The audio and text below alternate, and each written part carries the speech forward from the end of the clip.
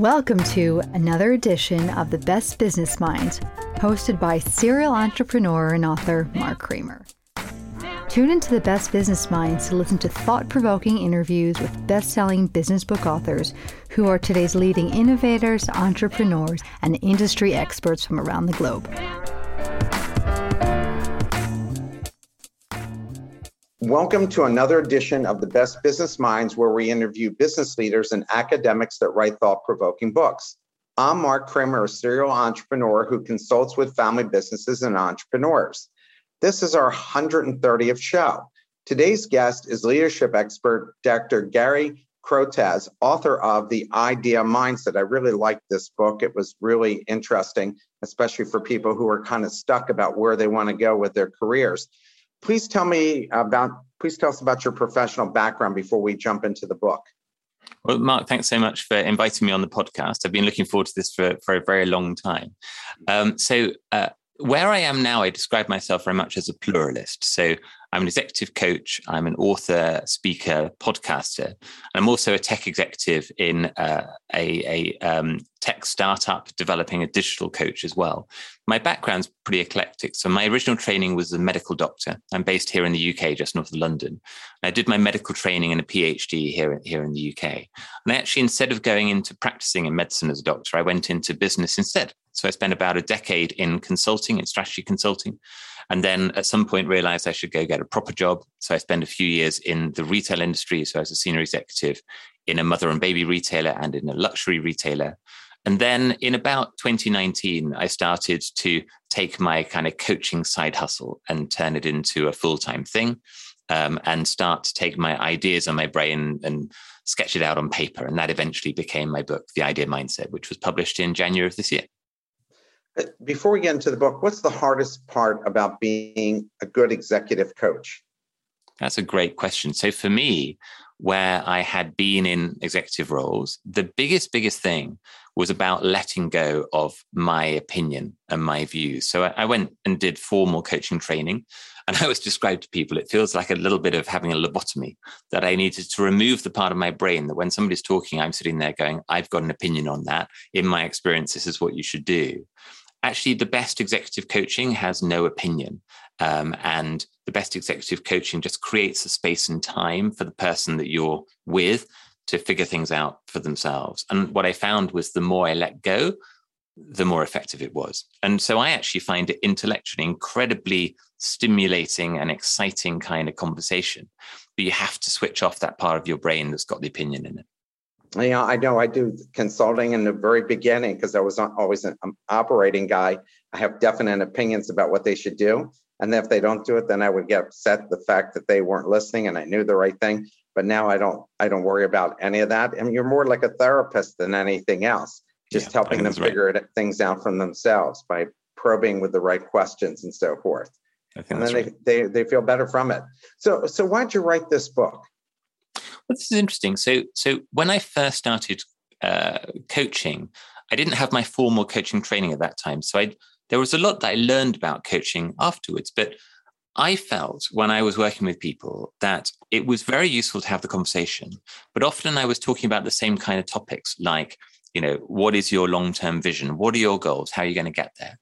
And I thought, actually, we can make this so that it's more effective by giving people structured homework to do between sessions. So the structured homework was, here's some questions to work through and think through. Go and talk to people that know you well, get them to give you feedback. And then next time we have a session, we can talk through it and you can talk through what you've learned. And so I was running that for probably 2 or 3 years. And then I looked at all that content and I thought, I could turn this into a book and then I could take myself out of the equation. So one of my big passions is about broadening access to coaching. Coaching is an incredibly powerful thing, but coaches are pretty expensive, so not everybody can afford access to a coach. So I thought, well, what if I could create the essence of the best parts of the coaching journey in a book? So for the cost of a book, you can access those questions and that reflection that helps you to move yourself forward.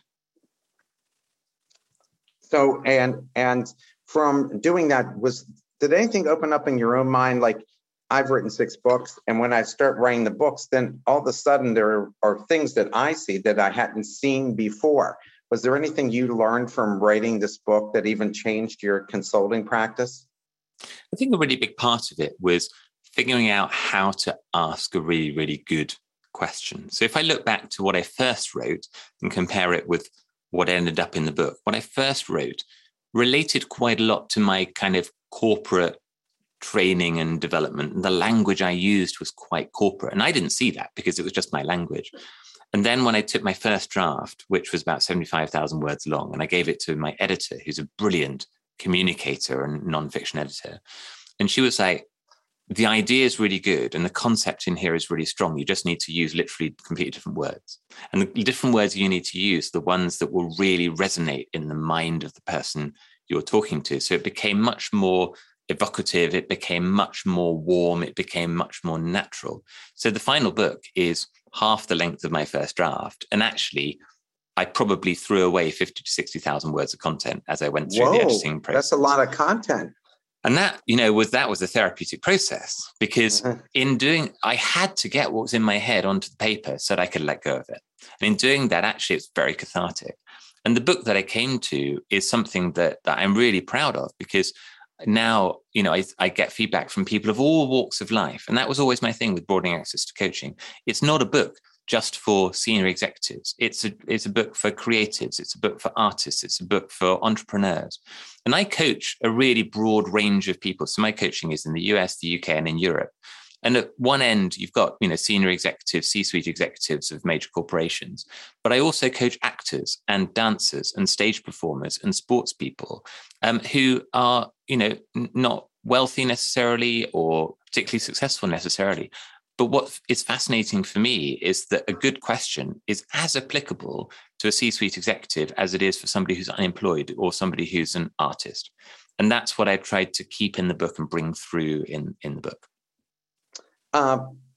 From your coaching itself, how long does somebody actually stay as a client? Like, what's your life expectancy as a consultant?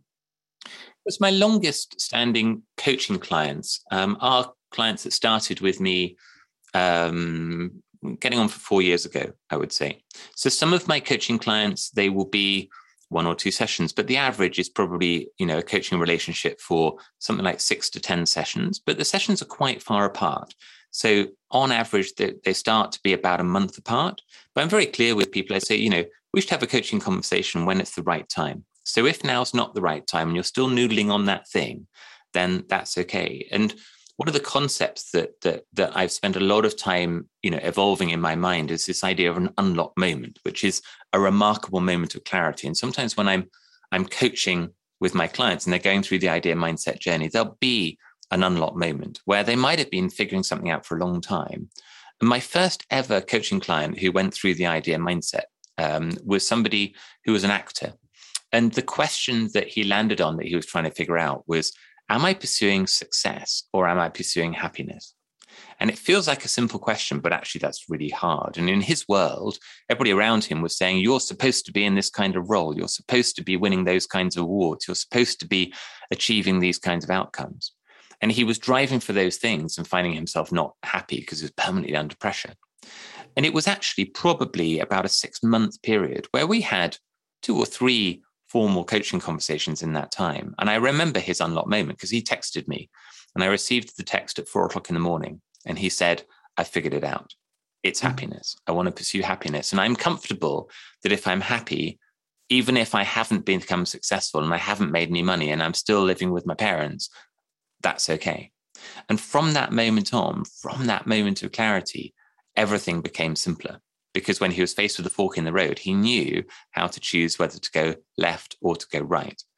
And what's interesting is having found that remarkable moment of clarity about choose happiness over success for him, and it took months and months and months for him to figure that out, he's become more successful than ever before. Because, of course, he's let go of the pressure of trying to succeed. He's placed himself in the places where he is happiest. And, of course, then he performs the best. And that comes across to his audience. And that turns into new roles, bigger opportunities. And so, for me, the essence of the idea mindset is finding this clarity of what you think, clarity of the decisions you make, clarity of what you're going to do next. that's what was going to be my next question was how do you define the ideal mindset? So it's very interesting. A lot of people say the idea mindset. So that's a book about ideas and it's a book about innovation. And I said, no, not at all. It's nothing to do with ideas. IDEA is an acronym, and an acronym for what I consider to be the 4 components of a fulfilling future life, work life or your whole life. So IDEA stands for identity, direction, engagement, authenticity. That's the IDEA of idea and the idea mindset. And what that means is identity means figure out who you are, what you're about, what your natural strengths are, what your values are, how people perceive you. That's your identity. Direction is a combination of what's your long-term plan, not necessarily a really detailed view of where you want to be in 10, 20 years' time, although some people do have that, but also figure out when you're faced with a fork in the road, how do you decide whether you go left or right? Is it based on happiness? Is it based on money? Is it based on fame? Is it based on what your friends are doing? You figure out for you. That's the direction. For a future with engagement and authenticity. So aim for a future that you love. And a future you love is often very closely aligned with your strengths, your talents, and the environment you put yourself in. And then authenticity, the deep connection with values and sense of purpose. And what's fascinating for me when I work with my coaching clients is how many people have no idea really what their values are. And I talk to them about their values being the things that are so important to them that it makes them start doing something they weren't doing before, or it makes them stop doing something that they have been doing before.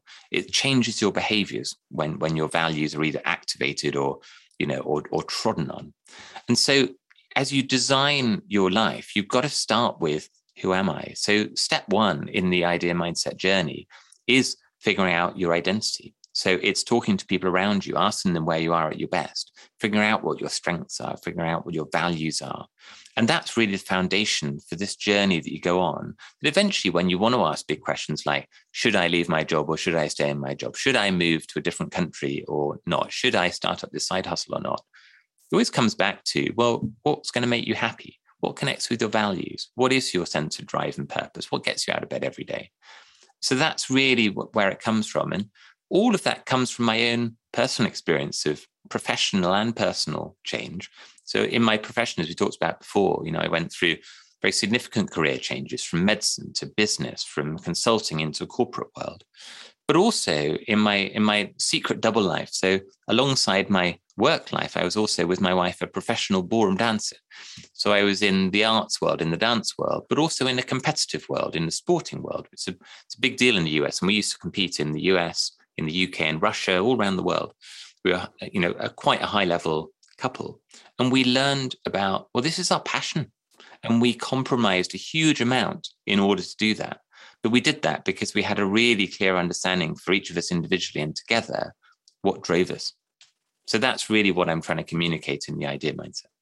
I'm going to ask you about the ballroom dancing, but we have a question from the audience, and I always like to take questions as they pop up. How do you deal with the imposter syndrome that most business coaches, consultants, and even business owners feel in the early stages? I think that's he put imposer, but I'm assuming, I think he means imposter. Yeah, it's a great question. And I talk to a lot of people at very different levels. Everybody experiences imposter syndrome, I think, to some degree, particularly when they're taking on a new role. And I think that for me, there's many experts, much more expert than me on imposter syndrome. But for me, the thing is, how can you let go of worrying about what everybody else thinks? And how you let go, for me, is being really clear and confident and comfortable with who you are. So sometimes imposter syndrome, for example, you've taken up a new role and there's this sense of expectation around you of who you should be and how you should act and how you should lead and how good you should be. And once you can get to a stage where you can say, well, this is me, this is how I choose to show up, this is what I'm good at, and I'm not good at that other stuff, and that's absolutely fine. You start to let go of societal pressure on you to be something you're not. And, that's not an easy route. And I don't want to imply it is an easy route, but actually you can get to this stage. Marshall Goldsmith just wrote a really interesting book called The Earned Life, which is all about letting go of regret and letting go of this sense that you need to achieve something in the future in order to be happy. It's something about centering on the presence, and just being comfortable in your own skin. I have to tell you, I'm always going after the thing in the future, and always have to remember just enjoy the moment as it is. Mm-hmm. So that's always the hardest part. Life goes by in a blur. So why do so many people live with regrets and don't try to change their path? And we all know people like that. I mean, I have friends that talk about writing books. They have great titles, but they never do it. Now years have gone by. I have one friend, it's like 17 years. I've been hearing about this book that he's never even written one word. So what's stopping people from taking that step forward? So that's really interesting. Being an activator is a strength that not everyone has. So I do a lot of work with the Gallup-Clifton Strengths model with my coaches. And I'm personally an activator. So it's one of my top 5 strengths, which means that for me, change is very natural and easy and exciting. To start something new is something I'm very energized by. And that's not everybody. So I think the first thing to say is that for there to be an assumption that everybody should be like I am is actually a false assumption. So, when you look at people's talents and strengths, an appreciation that we're all different and that's okay is a kind of foundational principle of that. But I think there's also a piece that a lot of people who want to change actually live in a life where change is not habitual. And when they start to be then thrown into a world of much greater uncertainty and a need to change, and the world as it's been in the last few years has been just absolutely, we're all surrounded by that environment. I think that's then very difficult to sort of move with that sense of inertia in where you are. So I often talk to people about how they can start to create a habit for change and adaptation, and they can be small adaptations, but it just begins the process of going, change is normal. We're changing all the time, and that's fine. The second thing I'd say on that is an appreciation that there are multiple ways to be happy. There are multiple routes to being happy. Enables you to let go of the regret of, well, maybe I made the wrong decision. Because actually my philosophy is, you made the decision you made. You made it at the time you made it with the best information available, with the best will in the world, with the best, with your head and your heart. And you have to go with that. So when I left medicine, for example, when I was in my late 20s, I didn't know whether I was going to be successful in the next thing that I did because I didn't understand the next thing I was going into. So the only commitment I could make was, in making that change, I've got to jump in with both feet, give it the best chance I can. And if it fails, then I've got to figure out what I do next. And I've got to own that journey. A question from the audience. How can you persuade someone who would benefit from coaching but claims they're uncoachable? Is it even possible? That's a great question. I wouldn't, is the short answer. So coaching works when the person being coached wants to be there. As simple as that. So I have 3 questions. When somebody says to me, how do I know whether you should coach me? And I go, there's 3 questions. Question 1 is it coaching? Is coaching the right intervention? Or do you need mentoring? Or you need training? Or you need potentially even counseling? Secondly, is it coaching now? Or is it coaching in 3 months' time? Or is it coaching in a year's time? And then the third one, and if it is coaching and it is coaching now, is it coaching with me? And that's something about interpersonal chemistry and something to do with styles of coaching. But an HR director said to me about a year ago, she said, how do you work with coachees where, in our organization, we send them to you and they don't want to be there? I said, I don't coach them. Because coaching is not successful if the person isn't themselves motivated to change. Coaching is a process of your personal development and growth motivated by you. It's not for me as your coach to make you be there, make you do it, motivate you to do it. All I can do and all I should do is create the space and environment within which you can develop yourself. And I find it a fascinating dynamic to create that kind of space. But it comes from the person. It comes from the person who is going through that coaching journey. That's the whole thing about life, right? Is that if you're, no matter what it is, if you want to write a book, it's up to you. If you want to get off of drugs or alcohol, because I always hear people who work with people who have addiction issues, that at the end of the day, no matter how many times you send them to get clean, if they don't want to get clean, they're not getting clean. If they don't want the help, you're just wasting time. and effort. It's all up to them. But when they're ready for it, coaching, whatever it is, then that's the time to give them that space, as you call it. How important is it to have a life partner, family, friends, and colleagues supporting one's new ambitions and are realizing one is drowning and it's time to make a change? What if you don't have that support? What should a person do? I think that's an assumption. I think it's undoubtedly, normally a nice thing to have people around you. But back to the previous point, it comes from you.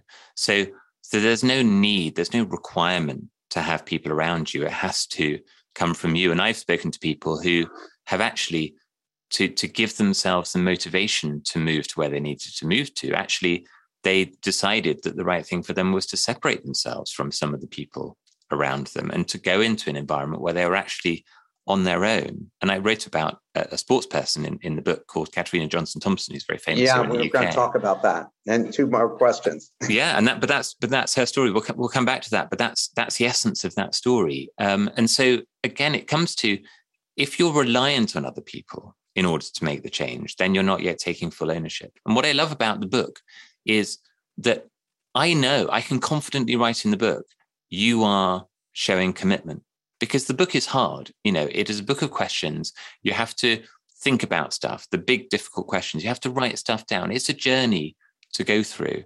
And so I know that if you get to the end and you're reading the last page of the book, you have made that commitment. And nobody else has done it for you. Nobody bought the book for you. So I like that. Whereas actually sometimes in a coaching conversation, people are there because they've been sent by their organization or somebody else told them they should do it. Finding that accountability and ownership is the key. So I think it's great. And I encourage people to either have a team around them or have people, build a network of people around them. They don't have to be their family. They don't have to be their partner. Marshall Goldsmith, again, he came on my podcast and he said, I've been talking, I think almost every day for 25 years to this guy who I don't actually know very well, but we speak each day and we keep each other accountable on our goals. So, he's making these connections with people, that are not in his personal contacts list, but actually they're just providing that support that you need to keep you on that path. And I think that's, again, is one of the things that I find amazing about coaching, that it doesn't depend on everybody else making you do it. So we'll jump to this question. I'll go back to my other questions later, since we brought up Katarina Johnson-Thompson, world champion, British heptathlete. And she went through a series of failures she suffered at the World Championships, the Olympics. How did she overcome these failures to succeed? And what can we learn from her? She's a really, really interesting athlete. And I'm a great fan. So she's still competing. She's probably now towards the end of her career. So she was one of the most talented up-and-coming athletes, female athletes in the UK, a heptathlete. And she came after another heptathlete, Jessica Ennis, who was the Olympic champion. So, big shoes to fill. And Olympics, World Championships, European Championships, she would always not quite succeed. But the reasons that she'd fail wouldn't be she just didn't run fast enough in any of the races. It would be, so the World Championships in, I think it was 2015 in Beijing, she was doing really well. She was in contention for the gold medal at the World Championships. And then she fouled 3 times in the long jump and scored no points at all. And that was quite classic. It looked from the outside in like a mental resilience kind of breakdown. And she was living in the north of England and training in, we have excellent athletic training facilities in the UK. And she decided to move countries. And she relocated to a small training group in the south of France in Montpellier, and away from all of those sophisticated training facilities. And she didn't speak French, and she'd never lived alone. And she had to get herself a little flat. And she'd go to training, and it was a very relaxed environment with a very thoughtful and capable coach. And it just took her away from all of the pressure of expectation. There's a huge pressure in British athletics for people to succeed, because we typically don't have that many people who come through to medal. And 4 years later, she won the gold medal at the World Championships in Rio. and taking herself away from that high pressure environment and creating the environment in which she could build her resilience and create that string of successful performances that you need to put together to win the gold medal in the heptathlon event. That was the key. And there was a little quote that I picked up in the book, which was when she reflected back on her journey, and we'd all been with her and seen this struggle that she'd had over the years. She said, she figured out those performances don't represent me as a person. They don't make me a bad person. I've got myself a little life. I moved to France. I just sorted through my life. And it was that sense of just finding that grounded space, place on her own, doing her own washing. She talks about that. It's like just making things simple enabled her to put everything together and come through and become the champion that she always promised to be. So. It takes an enormous amount of resilience, which is my next question. You write about the importance of resilience. And how does one build up resiliency, especially when they might have gotten comfortable with their old job and now they took the leap and are taking lumps, as change is never easy? I think that resilience is interesting because I think that, you can certainly look at people who are building resilience and you can pull together some common themes of different things you can do. And in the book, I talk about the 6 Ps of resilience, which is about building up your positive mindset, developing your problem solving, building a sense of perspective, building your self-awareness, which I call kind of an awareness of personality, persistence, and partnering with others to be sort of accountable. But there's also something about jumping in with both feet. So it's not a big complex journey. Resilience is about practice of putting yourself a little bit outside your comfort zone and committing, and being not afraid to fail. So I spoke on my podcast last week, actually, to a guy called Alex Budak, who is a professor at University of California, Berkeley House School of Business. And he was saying in one of his lectures, which is all about becoming a change maker, he sends people out of the room to go and ask somebody a question to which they get rejected. And that's the challenge. You have to go and be rejected and then come back and they talk about it in the next session. And he said one of the girls in the class went out and went to the cafe and said, I want a glass of orange juice for free. And they went, okay, here you go. And then she said, and now I want a second glass of orange juice for free. And they went, okay, here you go. And then now I want a third glass of orange juice. And at that point they went, no, okay, I don't think I can give you 3 free glasses of orange juice. But actually, he said it's that practice of getting rejected that helps you to build the resilience to make change happen. For me, my practice is the practice of changing roles, changing jobs, changing careers. I have no fear of doing it now because I've done it before, and I've figured out sometimes it didn't work out, but it was still fine. And letting go of that idea that there's only one path and, you better hold on really tightly to that tightrope because if you fall, it's a 10,000-foot drop. Actually, for many, many people, your tightrope is wider than you think. And as you build up your resilience, what you're doing is actually widening the width of the tightrope. That's the way I sometimes talk to my coachees about it. How can you broaden the width of the path? So it just reduces the risk of feeling like you're going to fall off. And that's all about building up your resilience. How important is exercise and diet when looking to make a big life change? So I talk about that in the book, and I talk about that with my coachees. And this is going back to my dancing background. So when I was a professional dancer, I had to be very mindful of diet and training and exercise and stamina, those kinds of things. For me, it was really helpful, not because I was trying to hit a certain weight or trying to hit a certain muscle mass or something like that, but it was just part of my whole self. And so what I say to people now is, I am absolutely anti the idea that there is a right diet or a right exercise regime or a right weight to hit. What I say to people is, you think about whether that's a part of your journey or not, and not is perfectly fine. If it is a part of your journey, you figure out what's important to you, where you'd like to get to. And for a lot of people, they feel, if I could lose a little bit of weight, if I could gain a bit of muscle mass, if I could improve my diet, I'd feel a little bit healthier, I'd have a bit more energy. Actually, it just helps me get through that inertia and on to the beginnings of the path I want to get to. And sometimes they say, it's not that I wasn't trying to have diet and exercise part of my plan, but I'd never really thought of it as part of my mental change journey. And so it's just introducing the idea that if it's right for you, feel free to add it in and you decide what's right for you. And so it's just, I think it can be very successful as a part of the whole plan. And don't leave it out and go, well, I want to start a business and I want to start running around 100 miles an hour and I want to do my side hustle. And I'm not even thinking about how I maintain my energy to do all those things. That's really important.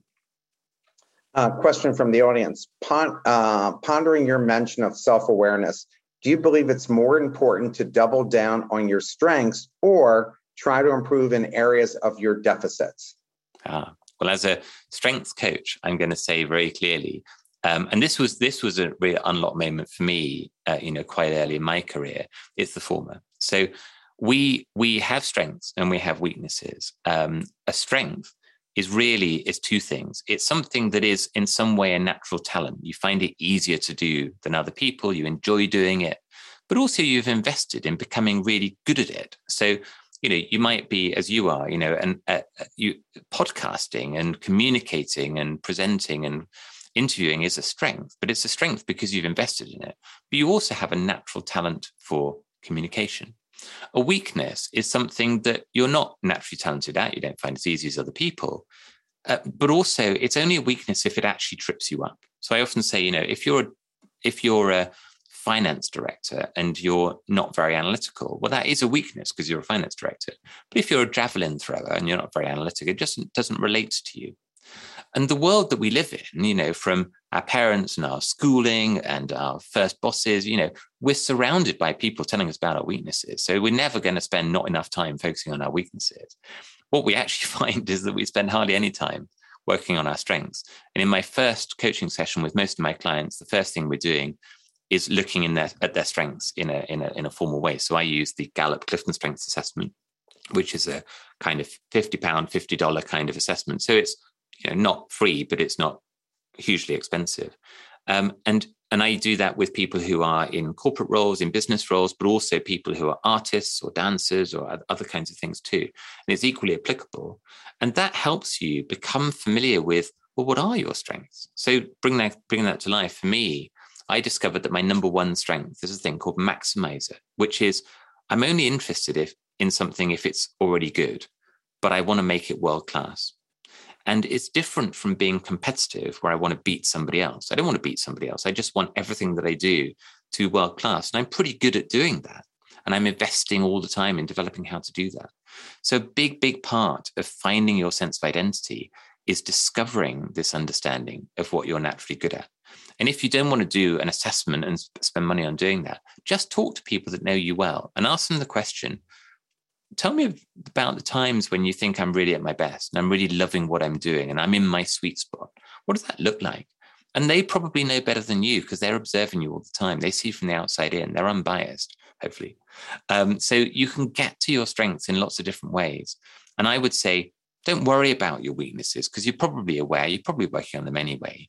Focus on your strengths. That's where the opportunity lies. And it's more positive and you feel better about it. Completely agree.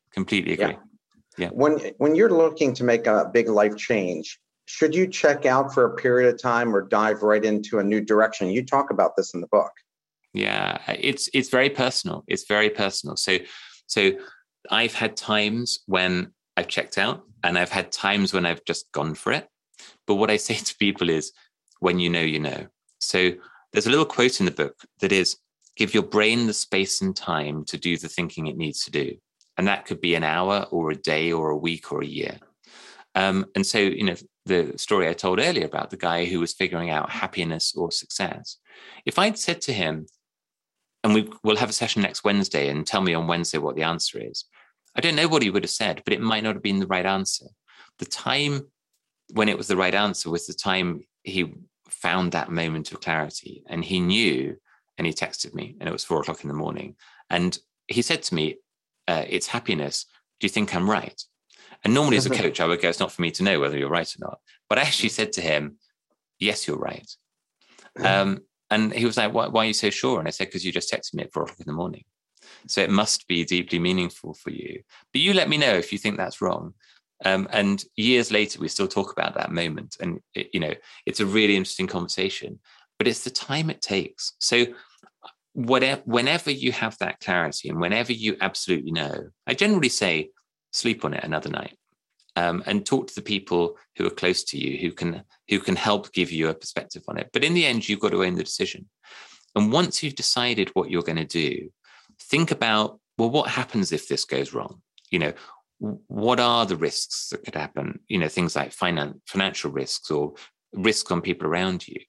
But if you do decide to jump and do something bold, then do it with both feet and commit to the decision and own that decision. So even if it goes wrong, I often say it's like, there's a field with a bull in it. You jump over the fence into the field, then you discover the bull. Don't jump back over the fence you just came over, because you'd already decided that where you were before wasn't the place you wanted to be. Run across the field as fast as you can and jump over the next fence. But you've got to own that journey. When I left medicine and went to business, I knew on day one that the one thing I wasn't going to do was go back to medicine. I was going to go, if a business doesn't work out, I have to figure it out. But it's for me to own, because I made that decision. Good thing you didn't have my mom. She'd have killed you for sure for making that decision. They would have thought, damn, how stupid could you possibly be? But I like the fact that you had a lot of guts to go and do that. In the book, you mentioned that sometimes working harder might not be the best course of action. What do you mean by that? Because most people think you should just keep working harder. Yeah, I think that plays to strength. So I talked to one of my coachees and he said, we had our alumni event for, people that had been in my first company, and it was 25 years on, something like that. And he said, we're looking around the room and there are people who've gone on to big careers in banking or private equity or own their own businesses, and they've become incredibly successful and wealthy, and they're super stressed out. And then one of them was an executive coach. And he was like, he wasn't making the money that some of the others were making, but he was living his life in the way he wanted to. And he was working from where he wanted to, and he wasn't doing a huge number of hours, and he was loving what he was doing. And my coachee said, everyone looked around the room and said, we want to be him. We want to be him. We want to be the one who's happy and fulfilled and doing something in line with his values and purpose. So it comes back to the idea mindset. It comes back to strengths. When you're operating in your strengths, when you're operating in your talents, and this is the positive psychology, it's like cycling downhill. It's like, I'm on my bike. I can choose to go down the hill or up the hill. Which way am I going to turn? Go down the hill. It's easier. It's more fun. You can turn and go, okay, I find this really hard, but I feel I'm supposed to do it. I'm going to, struggle and struggle and struggle. Well, that might just be telling you that you're trying to fix all your weaknesses and you haven't yet found your strengths. When you're in a place where you're doing something that plays to engagement and authenticity, i.e. you love it and it connects with your values and purpose, it doesn't feel like hard work. So, throwing more, at it and just striving for longer hours and killing yourself more, I just don't believe that's the right answer. It's funny. I think at least in America, we get so caught up about making money.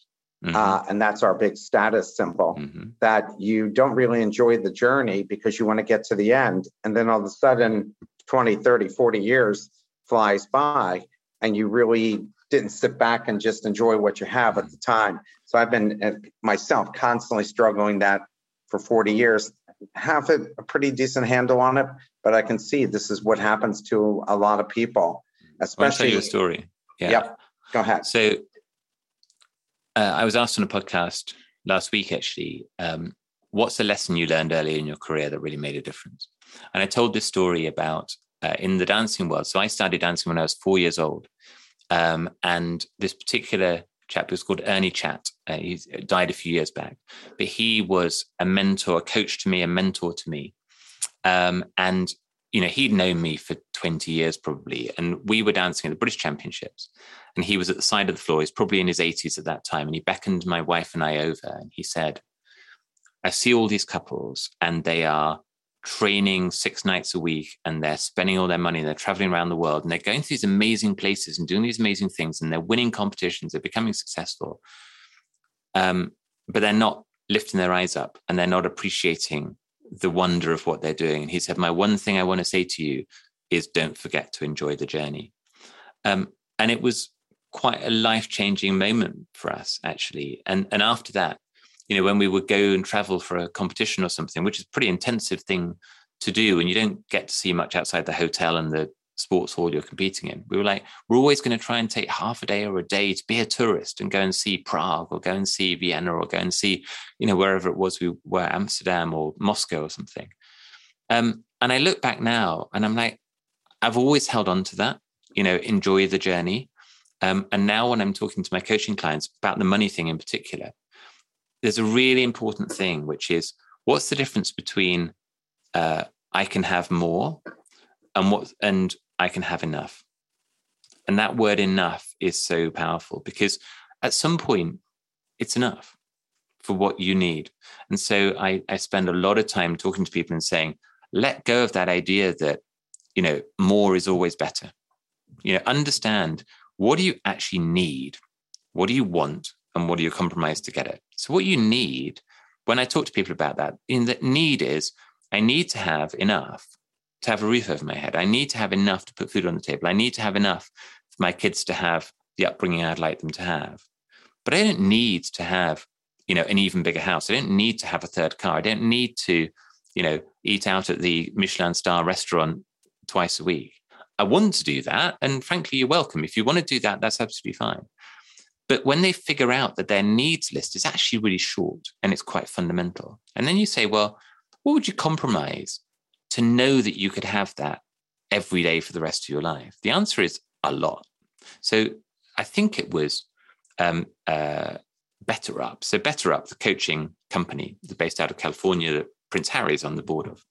And they did a survey and they said, how much of your future lifetime income would you give up to be guaranteed that every day your work would feel as though it had meaning and purpose?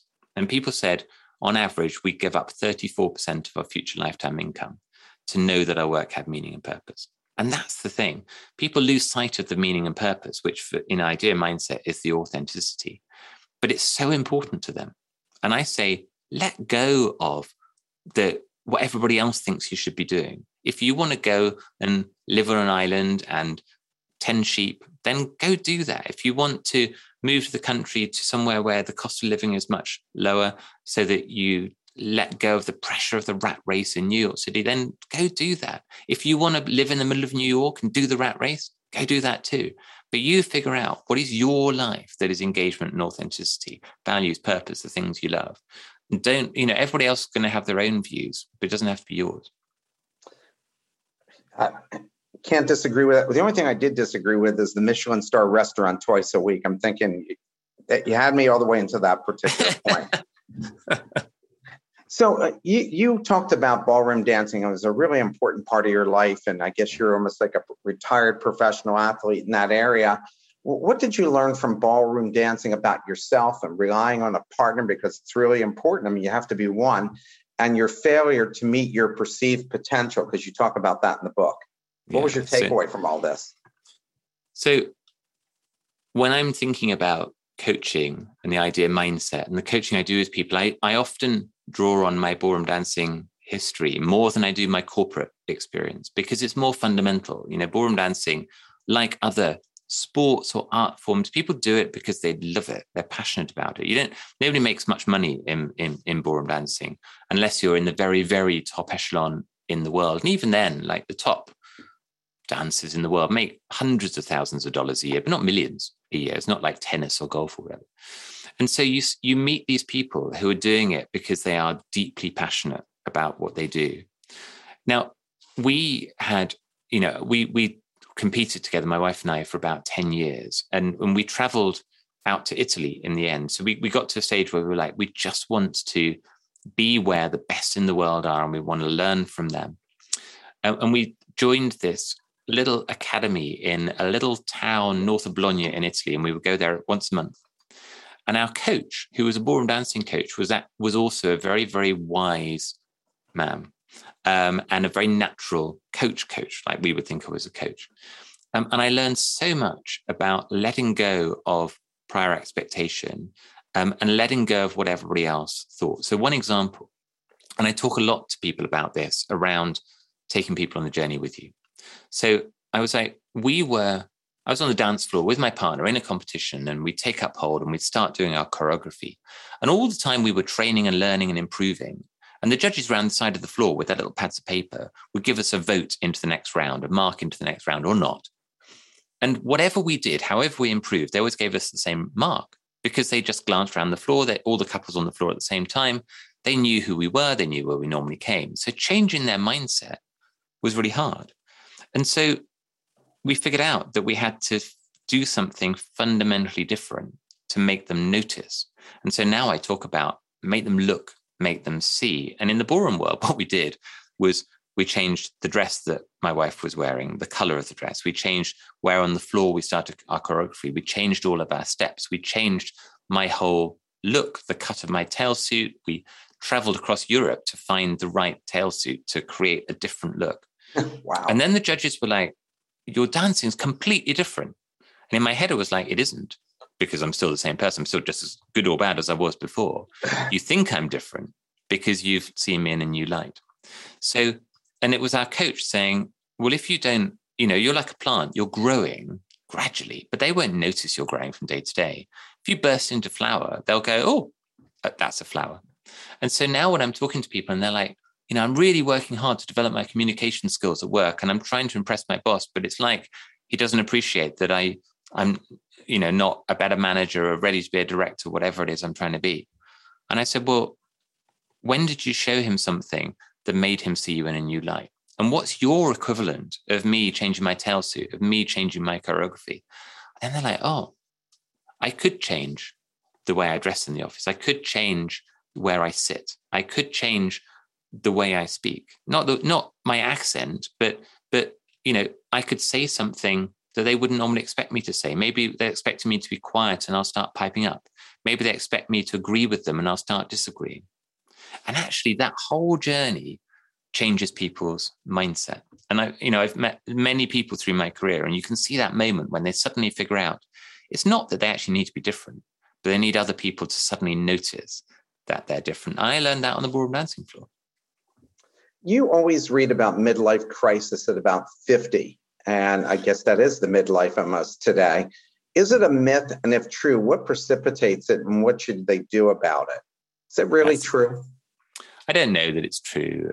I think midlife crisis, I was thinking about this. I was like, I think midlife crisis is the moment that you suddenly realize time is passing and you realize maybe you should start doing something about it.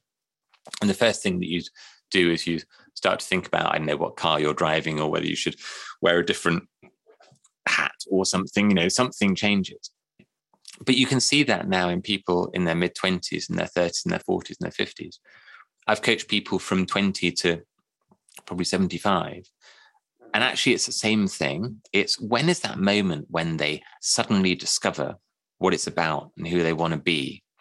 And for me, actually, it's that unlock moment. So when I talk to people and I say, when was the moment in your career when you suddenly figured out and had clarity for the path ahead? And sometimes they'll say, it was when, like I talked to somebody last week and I asked that question and they said, I shifted my focus as what I wanted to do. And I decided I wanted to get on and do stuff at this point. And I said, what happened? I said, I received a phone call that somebody, a distant friend of mine at the same age had suddenly died. And I suddenly realized that life isn't forever and I shouldn't wait till next year. And somebody else said that, they'd had a moment where they were just sitting in a meeting. They remember sitting in the meeting, I was talking to them this week, and their boss shouted at them in front of other people. And they went, that's it. I don't need to be here doing this thing. It happens to be that they were in their early 40s, but it triggered a fundamental reassessment of what was important to them. And they let go of a load of things that a year or two previously, they just wouldn't have considered doing. So really for me, the question isn't what age are you at? It's what happened in your environment that triggered you to suddenly realize that something needed to change. Hence your podcast. Yeah. And just tell them quickly about your podcast because they might want to listen to that. And if there's a link you can put, that would be great. Or just send me the link and I'll send it to everybody. Yeah. So my podcast is called The Unlock Moment. And it comes from these moments that people going through the journey of the idea mindset, they find this clarity. And it's at the unlockmoment.com, and it's on Apple and Google and Spotify and all those kind of platforms. And it's interviews, long form interviews, some with people that I've coached, that I've worked with, that I've met along the way, who've had these remarkable moments of clarity. And then also more recently, I've also been interviewing, major business leaders, a lot from the US, who can unlock the secrets of how you create those environments where you can find that remarkable clarity about the path ahead. So I've had top coaches like Marshall Goldsmith and Dr. Mark Goulston and Morag Barrett, all part of the Marshall Goldsmith 100 group. Recently had James D. White, who's the chairman of The Honest Company, that came on, and Gary Ridge, who's recently left as CEO of WD-40. And it's fascinating listening to all these different angles on what constitutes a remarkable moment of clarity, what triggers it, and what was the exact moment. The key question is, what was the exact moment when you figured it out? And it's not necessarily the same time as when you actually make the change. What I'm interested in is, when did you know? When did you know suddenly that's it? For me in medicine, it was the day I went, I don't have to be a doctor if I don't want to. That was my unlock moment. It was a year later that I actually left, but that was the point when I knew that I had clarity on the path ahead. You write about partnering with friends, family, a mentor, or a coach. I would think hiring a coach would be the best option. And if you do hire a coach, how do you find the right people to interview, and what criteria should you use when selecting a coach? I think because people hear that word coach, but they really don't know when they start talking to people, what exactly am I looking for and who would be a good match for me?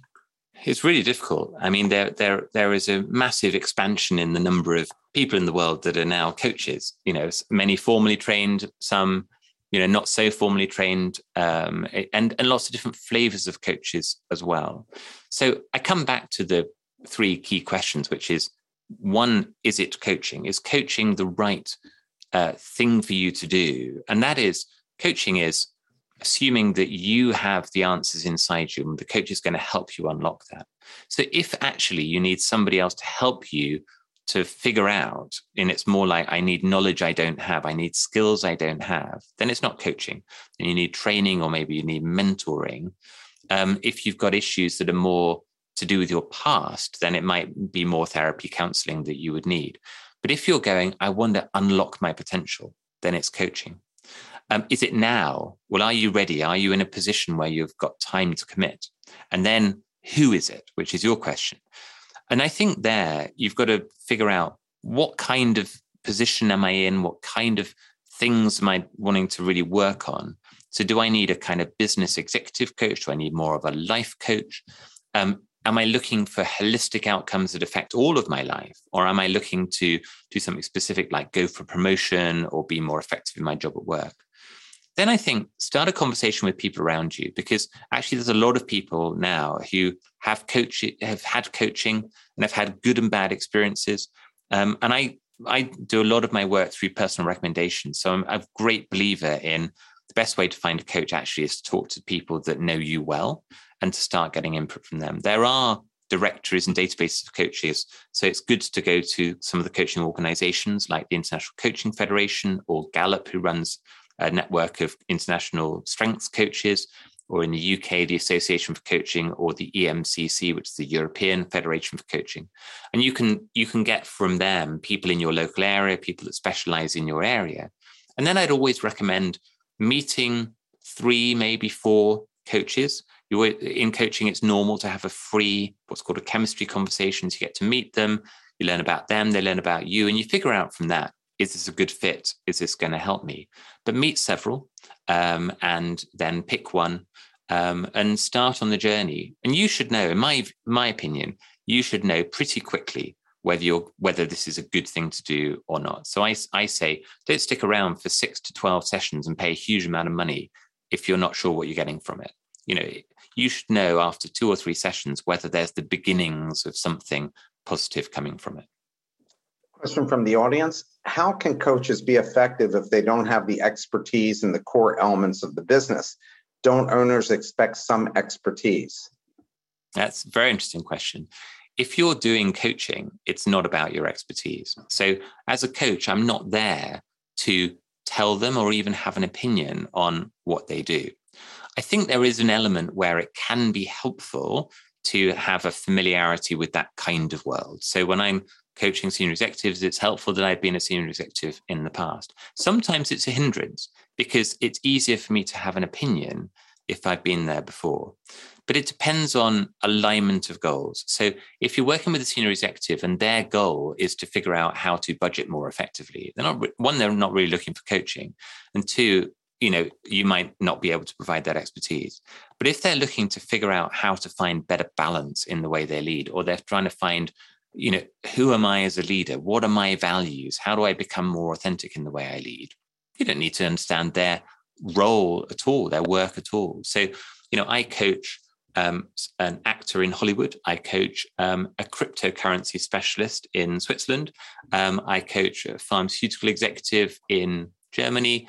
I coach somebody who's unemployed in the US. And I'm not necessarily personally experienced in any of those things. I would say cryptocurrency is probably the area where when my coachee starts talking about cryptocurrency, I have no idea what he's talking about. But that's not what I'm there for. And so, I say, the conversation we should be having is the conversation that's right for you.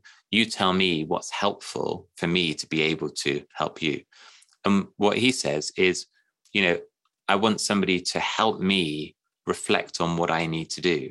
And actually, the issues are not about the cryptocurrency at all. The issues are to do with the way they're working, the way they're balancing their life, how they choose who to work with in the future, how they set up their boundaries. That's what's important. An additional question from the same person in the audience. Does not having expertise hurt in your ability to sell that customer? It can do. So it depends. I think if you don't have expertise, you just have to be able to articulate clearly what you bring. And the best way of doing that, if you've got some clients, is to be able to provide some testimonials of what people who worked with you said the experience was like. So people that work with me, I would share with people testimonials that say things like, it helped me to think differently. It helped me to think bigger. It helped me to get away from the day-to-day crises and think about what was really important. And so you're not talking about, again, the sort of technical capabilities. You're talking about the impact that you can make on the person. And my coaching, I have a coaching supervisor. All coaches, I think, should have a mentoring relationship themselves. And my supervisor says, and she's a very, very experienced, very good coach, the less you're talking, the better you're doing. And actually, it's about creating that silence. So sometimes I'll ask my coach a question and I'll say to them something like, what's the most important thing you could do right now? And they might get back quite quickly with, well, I think I need to set some instructions for the team. And then I'll just be silent. And I don't know whether that's the right or wrong answer. Neither is it for me to say. But they'll think about it and they sometimes go, you're doing that silent thing again. And I just sit there and wait. And then they go, but in that silence, actually, I'm wondering whether that's not the right thing to do. And what I need to do is, and then they go off.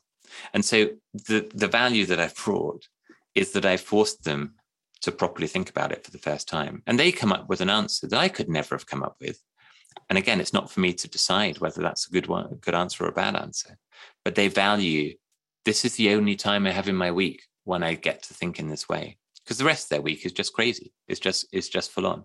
So that idea of, as a coach, you're creating the space and time for them to do the thinking they need to do. That's the thing. And it's nothing to do with the expertise. So here's probably our last question.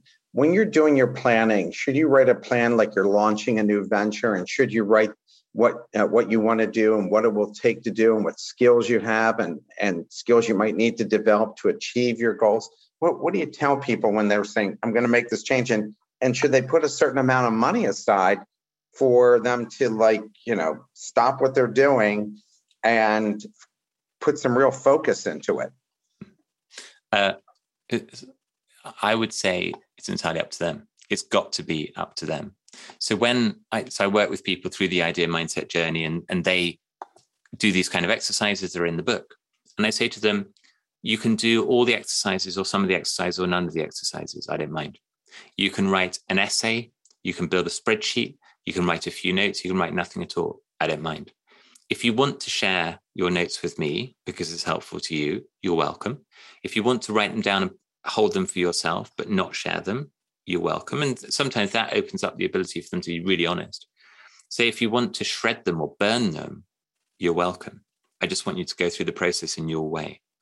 And that's the most important thing. There is no right answer. For some people, the right answer is an essay or a business plan, basically like a personal business plan. And for other people, it's just, they just need to write those one or two thoughts that are the real unlocked moments. On the money point, I think that's really, really important. I always say to people, radical change is not for everybody. It's not right for everybody. This is not a manual for how to quit your job at all. Most people who read the idea mindset and go through the journey should not quit their job. What I do want them to do is figure out how to create a working life that they love and that connects with their values and purpose. In an ideal world, they can do that in the environment that they're in, but they can build a different relationship with their boss, with their team, with their family. They can set better boundaries and all those kinds of things in their job. On the money side, it's really important that you don't, in a fit of pique, throw yourself into a situation that puts yourself financially or in any other way at risk. So I always say, when you set your idea of what your plan is, now think about, well, what's that going to take? What could go wrong? If this does fail, why might it fail? And a key thing that I talk to my coachees about is you should always know your runway. And what I mean by that is your runway is, if I stopped work now, tomorrow, and I had no income, how long would it be until I can't pay, the rent or the mortgage or put food on the table, like the fundamental basics? And if that's 4 weeks, then that's one thing. If that's 2 years, that's something else entirely. And it's not for me to say what that runway should be, but you should know it. And sometimes when I'm coaching people, I say to them, do you know your runway? And they go, I don't actually. And when they go through that process, so I've worked with people where they thought their runway was quite short, and then they discovered it was a lot longer. And it gave them the impetus and the confidence to be more bold with their choices. And I've also worked with people who thought it was quite long and discovered it was shorter. And so it helped them figure out the right choices ahead. But it's a really, really important point. The last thing I want is for people to read the inspirational journey of change in my book or somebody else's, and then throw everything away and put themselves at risk. That is not the right outcome. Gary, I so enjoyed having you here, and I'm probably sure the whole audience feels like, hey, they could have spent the rest of the day with you, listening to you talk about these subjects. And hopefully it's going to encourage some of the people who listened here and people that we send this out to think about stopping what they're doing now if they're not happy, and make that change before, because life goes by in a flash. That's so right. Thank you for taking the time to speak to us, especially from England, and the time that you had to do this. And we wish you luck with your book and your practice and your podcast, which we will get out to everyone as well. Thank you so much, Mark. I've really enjoyed the conversation. Thank you so much for the invitation. Everybody have a wonderful weekend. Look forward to seeing you next Friday. Bye-bye. Thank you for listening to another episode of The Best Business Minds. Tune in every Friday at 12 p.m. Eastern Time for our live recordings.